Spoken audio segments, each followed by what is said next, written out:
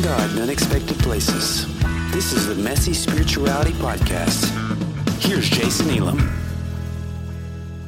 Hey everyone, this is Jason. I just want to take a quick minute to give a personal word of thanks to the following people: Bruce Porter, Danielle Nagel, Kimberly Johnson, Josh Lawson, Seth Price, Tiffany Wright, Kyle Butler, Carrie Pruitt, Bo Hoffman, and Angie Hornbuckle. These are our 10 patrons on Patreon.com, and I could not do what I do without their support. If you are one of these people, I just want to say a very personal word of thanks to each of you for investing in my creative work. Thank you for helping me produce this podcast. Thank you for giving me time to work on my upcoming book. Thank you for allowing me the time to volunteer at the Hope Center, helping feed our neighbors in need through the no-cost market. All of this is possible only because of your support. Without you, I couldn't do what I do, and I'm so grateful. To those of you who are not yet supporters on Patreon.com, I want to invite you to visit patreon.com/Jason Elam Writes. That's patreon.com/Jason Elam, WRITES. You'll find our Patreon page there. It has different levels of support. You can start for as little as $1 a month. We have supporters all the way up to $50 a month, and we are so grateful for each and every one of them. If you'd like to join their ranks, you'll get exclusive early access to each and every episode of this podcast. You'll get a free copy of every book I publish while you're a supporter, and you'll get access to the Patreon exclusive video series we'll be releasing this month. I'd love to have your support. Again, it's patreon.com/Jason Elam Writes. And again, to those who are already patrons, thank you so much. Now, on to this week's episode. Hey everyone, this is Jason. I want to try something a little different with this episode. You're used to me having interviews on each and every episode of the Messy Spirituality Podcast, but I've had something on my mind lately that I just wanted to share with you. So I wanted to take one episode to talk about learning to choose love over fear. You know, the scripture tells us in 1 John chapter 4, so we have known and believe the love that God has for us. God is love, and those who abide in love abide in God, and God abides in them. Love has been perfected among us in this, that we may have boldness on the day of judgment, because as he is, so are we in this world. There's no fear in love, but perfect love casts out fear. For fear has to do with punishment, and whoever fears has not reached perfection in love. We love because he first loved us. The first thing I want to remind you of today, again, none of this may be new to you. I just want to take a moment to remind you of a few things that might make a difference in your day today. Number one, God loves you more than you think. When I started off as a Christian, as I started following Jesus, I was a 7 or 8 year old at West Carrollton Church of the Nazarene. We had a children's revival. There was a couple named Reverend and Betty Woods. They were the sweetest people you'd ever want to meet. They loved kids. They came and did an event just for the children of our church, and they talked about the gospel. Of course, they mentioned hell and talked about where would you be if you died on your way home from this service tonight.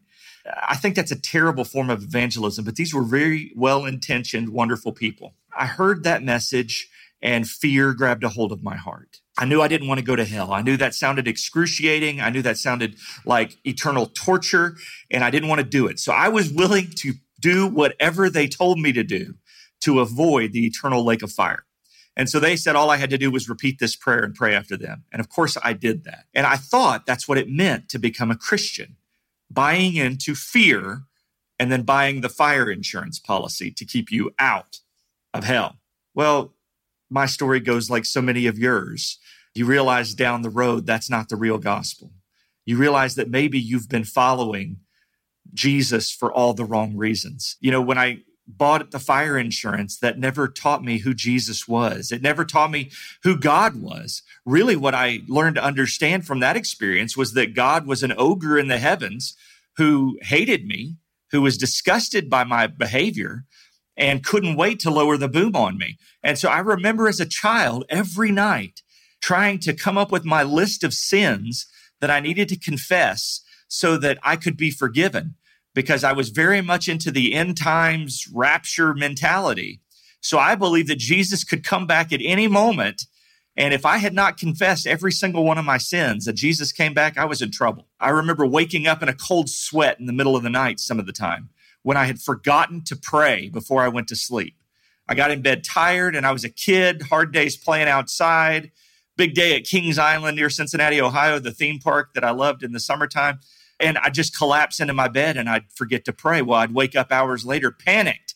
Did I miss it? Are my parents still in their beds, or did they get raptured while I was sleeping, having not confessed my sin? Do you see the psychological damage that can do? That was the entirety of my faith, was avoiding hell. You see, believing in God in order to avoid punishment, that just keeps your behavior good when you're afraid. It's an entirely different thing to live for God out of love than it is to live for God out of fear. But God does love us more than we think he does. See, God is not some eternal judge in the heavens waiting to lower the boom on us. He is a father. I really even hesitate to use the pronoun he at this point. And I know some of you are going to get irritated with me for saying that. But God does not have sex organs. He's not a male or a female. God is spirit. Those who worship him worship in spirit. In the life of Jesus, he's chosen to reveal himself as Father. So that's the terminology I grew up in. That's changing over time. So you'll probably still hear me use that pronoun, but please don't let it distract you. God loves us. He is our creator. God is love incarnate. That's at least the revelation Jesus gives us of God. Love incarnate, the eternal source of love. Absolutely and completely motivated by love. God's plans for us are rooted in love, not judgment. You know what happened to me after praying that prayer as a child? I got baptized, of course. I started singing in church programs and getting very involved in church. But as accustomed as I was to Christianity and the ways of religion in America, I couldn't walk by a picture of a cross. I couldn't walk by a crucifixion scene without terror gripping my heart. What happens if Jesus comes back tonight? He knows who I really am. He knows all of the pain I've caused. He knows every lie I've told. He knows about the time I told all those girls in second or third grade that I was going to get them Cabbage Patch dolls for Christmas. He knows every lie I told, and he's going to punish me. And so my heart was filled with fear. And so if you've ever been there, maybe you're there right now, I just want to remind you right now, God's plans for you are rooted in love, not judgment. When God looks at you, God sees a precious child that God loves with an unending love. And God's love for you is not based on your behavior. It's just based on the fact that you belong to God, that you are God's child. There are some texts in the Gospels where Jesus says things like, you are the children of the devil, speaking to the Pharisees who are oppressing and misleading many in God's name. But do you know that after the cross, when Jesus said, Father, forgive them, they don't know what they're doing, nobody ever refers to any other father for humanity again. The devil, the forces of evil, however you think of that, is a deadbeat dad. So many got abandoned at the cross when Jesus dealt finally with evil once and for all. Jesus, right before he goes to the cross, says, now is the judgment of this world. We're not waiting on judgment in the future. Judgment's already taken place. Jesus says, now, this is 2,000 years ago, will the ruler of this world be cast out. Now, I don't really care what you believe about the devil. The devil is a solved problem that was dealt with on the cross, and it does not pertain to our life today. We are free from fear, and we don't have to worry about those things anymore. But there were a lot of people living under the evil influence that became displaced. They became homeless. They became orphans when the devil was dealt with. This is all my current understanding. It certainly does evolve over time. The good news, what Jesus said, Father, forgive them, they don't know what they're doing. I believe every single member of the human family was adopted into the family of God. And so there is no one on earth that is not a part of this family. That means that all of our wars are civil wars. All of our fights are brothers and sisters versus brothers and sisters. It's heartbreaking, but it's true. Maybe if we can start to believe that God really loves us, we can also understand that God loves our neighbor as well. And when we realize that God loves our neighbor, maybe we will too. Not only does God love us more than we think, not only are God's plans for us rooted in love, not judgment, but God leads us through love, not fear. Of course, there's going to be scary moments in our life when we think we're going to die. You remember the story in the Gospels where Jesus and his closest friends are in a boat and they come upon a storm, and the storm is pounding the boat and the boat's taking on water, and the disciples feel like they're about to die. And Jesus is asleep. He's at perfect peace in the boat. And they wake him up and they say, "Don't you care that we're dying?" Jesus speaks peace to the wind and the waves, and the storm immediately ceases. And he looks at his disciples and says, "Why'd you doubt? Don't you know that I love you? Why did you think you were going to die? I'm not going to let that happen. Not today. Not in this place." Now, again, Jesus isn't saying nothing bad's ever going to happen. The reality is some horrible things do happen. And sometimes we wonder, God, why did you let that happen? But he didn't promise us an easy life. He said, in this world, we will have trouble. Following Jesus will lead you to trouble. It will lead you to pain sometimes. But he did promise we'd never go through that pain alone. Jesus, yes, he was asleep in the boat, but he was with them in the boat. And he spoke peace to their storm. And he brought that storm to a screeching halt and reminded them God is with us even in those terrifying moments of life. Now, it's important to note that some of those same disciples who Jesus seemed to remind that they were not going to die in that moment, later they did die very painful deaths. But you know what? God was with them in that moment as well. First and foremost, we said we need to recognize that God loves us more than we think. He does. Secondly, recognize that God's love is not exclusive. We love because he first loved us, 1 John says. Those who say, I love God and hate their brothers and sisters are liars. Those who do not love a brother or sister whom they have seen cannot love God whom they have not seen. The commandment we have from him, that's from Jesus, is this: those who love God must love their brothers and sisters also. Paul, in one of the epistles, I believe it's Ephesians, says that God is the Father of all. Again, there's not one member of the human family that does not include.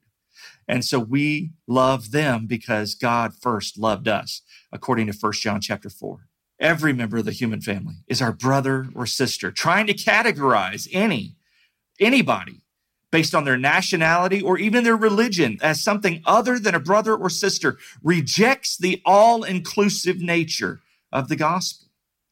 Fear will have us seeing enemies where only brothers and sisters exist. Once you start to really believe that God loves you, you start to believe that God loves everybody the same way. You read in the scriptures again that God is the Father of all. That makes us all family, regardless of nationality or religion.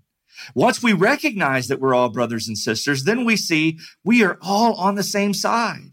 Every disagreement becomes a family squabble rather than an endless war. And this is when we start to realize what I said earlier. Every war is a civil war, and we start looking for alternatives to war. Philip Yancey, in one of his books, I believe it's What's So Amazing About Grace, but I may be wrong, tells the story of a German soldier and an American soldier during World War II. The German soldier's wounded. He's been left on the battlefield to die. He is a Christian, and so he takes communion before he dies. And he takes the wafer or the bread, and he takes the juice, and he takes that out, and he's preparing himself for communion. The American soldier stumbles upon him. They're both Christians, so they decide to share this meal. And they take communion together, they pray together, they read scripture together. And then the American soldier pulls out a weapon and kills the German soldier. I don't know if that impacts you the way it does me, but it really brings tears to my eyes. Why do we let nationality blind us to the brotherhood that we enjoy in Christ? Why do we exclude people from the table with this all-inclusive gospel that has been given to bring us together. We have a ministry of reconciliation, Scripture teaches, not of separation. Why would we allow a flag or a border to determine our brotherhood? Why do we allow those things to determine our allegiance or our loyalty when we have all been invited to the table of Jesus to find brotherhood and sisterhood with everyone around the world? Taking out a pistol and blowing away a member of the family because of which flag they're fighting under is a horrific sin. Jesus calls us to more. Jesus calls us to love. Jesus calls us to live out of love and not fear.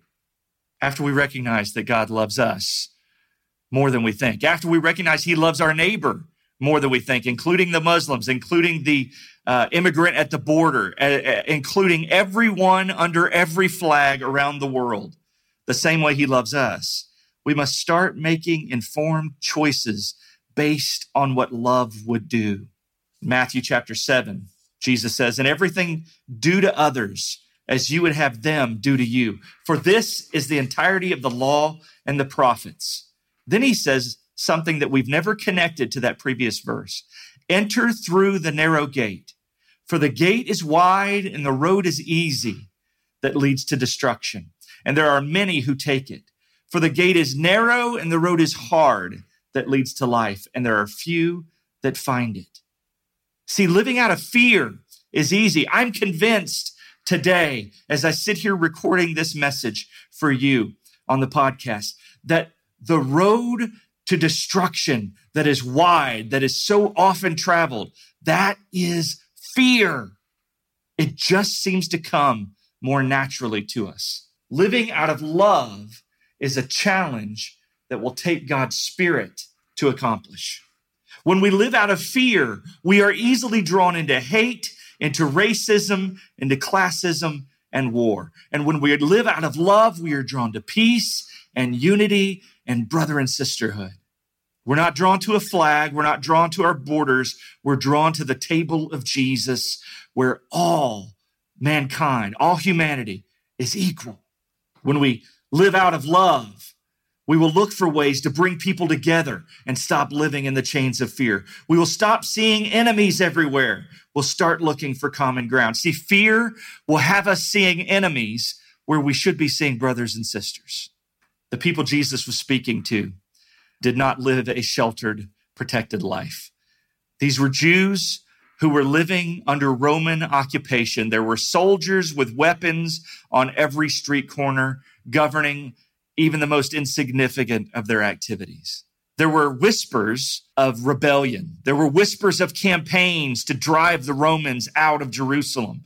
They'd been talking about it for years, ever since the Romans first occupied Jerusalem, how they were going to drive them out by any means necessary. And Jesus came into that culture speaking a word of love for enemies and a word of peace. He told them that if someone slapped them across the face, to turn the other cheek and let them slap the other. He said, if a Roman soldier forces you to carry his weapons bag 1 mile, you should carry it 2 miles. He challenged the very notion of rebellion by force, rebellion with violence. He unseated fear by preaching a gospel of love. Now listen, the broad way, the way of fear that leads to violence, that leads to hatred, that leads to war, that leads to destruction, that's the path that Israel was on when Jesus came. And he taught them a narrow way, a less traveled road, the way of love. Why?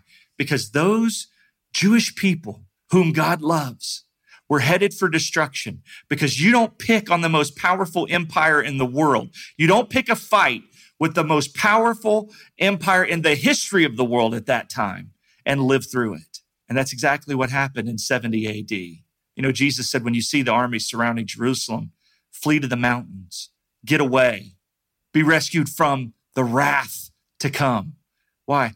Because they were picking a fight with the most powerful empire in the world, and there was going to be hell to pay. That's the hell Jesus is speaking of. It was Gehenna. It was the place they took the dead bodies to be burned outside of Jerusalem. Jesus, when he talked about the fire that never quit, he wasn't talking about an eternal torture chamber that God was going to ignite and send all of us rebellious sinners who didn't pray the sinner's prayer. That's not what Jesus says at all. He's saying, if you pick a fight with this empire, you're going to die and your body is going to be taken to the garbage dump where the fire won't go out for days and days and days because there are so many bodies to be burned. But do you know what the followers of Jesus did who took his words seriously? When they saw that beginning to take place, they fled to the mountains and they were saved. See, we so often don't even realize what Jesus is talking about when he's talking about people being saved. It wasn't about where you go when you die. It wasn't about getting your act together and praying the sinner's prayer so you can have a mansion in the sky after your life is over. It was about being saved from the ways of destruction, about being saved from the culmination of violence. It was about choosing a different path. It's about following Jesus to peace with our brothers, with our sisters. It's about coming to the table of Jesus where everyone is welcome, where those who are oppressed are welcome, where even the oppressor is welcome, where the Christian is welcome, where the Jew is welcome, where the Muslim is welcome, where the atheist is welcome, to come to the table and find sustenance in the way of peace. I'm not saying, again, terrible things won't happen when you're following Jesus. I'm not saying that some members of the human family won't make terrible choices and do terrible things. Yes, Jesus included even Adolf Hitler in his gospel. But you know one thing about Hitler that I want us to think about for a moment. Adolf Hitler, little Adolf, when he was not born wanting to burn millions of people alive. Hitler became what he became due to massive mental health issues, empowered by a society ruled by fear of the other. The culture in Germany was terrified that others were coming in and changing the culture of their day, and they wanted to stop that by any means necessary. They wanted to make Germany great again. They saw the culture they loved slipping away, and they wanted to stop it by any means necessary. When we live by fear, we create these monsters to guard against all the things we're afraid of losing. And those monsters always lead us to destruction. But there's another path.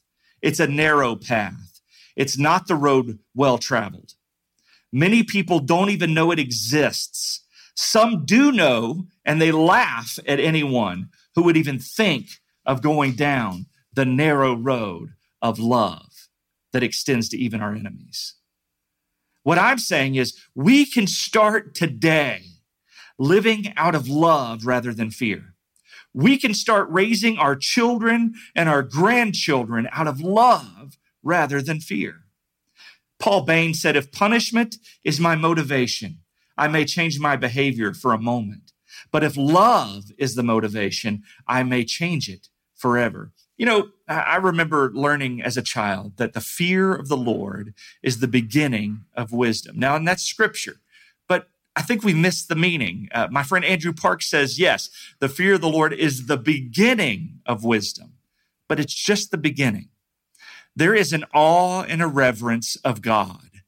When you recognize God exists, that God is there, that there is a higher supreme power at work in the universe, it is natural to feel a sense of reverence and awe, but that is just the beginning of wisdom. 1 John says the perfection is love. Perfect love casts out all fear. Why? Because fear has to do with punishment. If you're afraid that God's going to send you to an eternal pit, that's going to have you living your life out of fear. I want you to be encouraged today. If that is the fear that has gripped your life, if that fear has gripped your Christian walk, be at peace today. That is not the gospel. That is not who Jesus is. And so that is not who God is. God is like Jesus, as Brian Zahn says, God is like Jesus. God has always been like Jesus. There's never been a time God wasn't like Jesus. We didn't always know this, but now we do. Can you imagine Jesus joyfully throwing people into a pit and igniting them for all eternity? Of course not. We can't see Jesus doing that. But religion has us seeing our loving Father God, our Creator, throwing his children into a pit to burn for all eternity because they refuse to pray a prayer. Are you kidding me? That is not the God who is love. Perfect love casts out fear. Why? Because fear has to do with punishment. God isn't waiting to lower the boom. God wants to love us. He wants to love us. So what do? Number one, we remind ourselves every day that God loves us more than we think. Maybe we just need to pray this prayer. God, remind me of your love today. Maybe we remember to pray that prayer every day. You know, when Jesus started his ministry at the Jordan River, he'd never done any miracle. He'd never done anything spectacular. Certainly hadn't died on the cross. He hadn't done any of the spectacular things we remember Jesus for at that point. All he did was show up, got baptized. He presented himself for ministry, presented himself to be identified with the Father's love. And as he's coming up out of the water, this dove descends. We hear this voice from heaven. This is my beloved Son in whom I am well pleased. If you've never heard God say that to you, I want to urge you, as soon as this podcast ends, find a quiet minute and just ask God to speak those words to your heart and let that love, let that approval that is not based on your behavior, that is not based on a prayer you prayed. It's based solely on the fact that you are God's beloved child. Let that become your new identity. If you've been ruled by fear of punishment, fear of the other, fear of the unknown, fear of God, if you've been ruled by those things, have that quiet moment and let God speak to your heart. You are the beloved son, daughter of God, in whom God is well pleased. And let that be the defining focus of your life. Remind yourself every day that God loves you. Better yet, let God remind you every day. Make room in your life every day for that still small voice to remind you how much God loves you. Also, let God remind you every day how much God loves our family, our friends, our neighbors, even the annoying ones, our co-workers, even that one that you have up until now despised or the one who has despised you, our government officials, yes, all of them, both sides, and even our enemies, even those who bring fear to our hearts. God loves them as well as God loves us. Thirdly, consciously evaluate our motivations for the decisions we make. Stop and think, am I doing this out of fear or am I doing this out of love before you act? I know it sounds crazy. When I was growing up, the pop culture nutshell motto was you get your pizza from Domino's in 30 minutes or less or it's free. You know what? Culture sped up a lot since then. I thought it was an right now culture way back when, you get your pizza in 30 minutes or it was free. But now we have Google. We can find any bit of information on the earth in a millisecond. It just depends on your internet speed and your cell phone reception.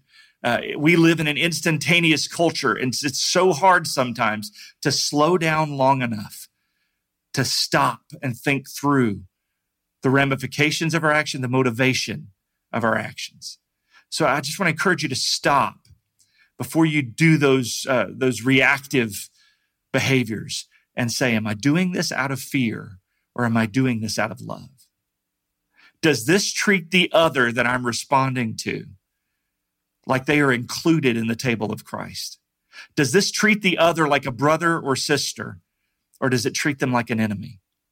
Am I loving my enemy in this action? Am I part of the solution or am I part of the problem? Fourth and finally, we've got to stop allowing ourselves to be motivated by fear, manipulated by fear, into doing that which feels safe in the moment, but ultimately leads to destruction. I want to leave you with this. Never underestimate the power of loving everyone and fearing nothing. It will change your life.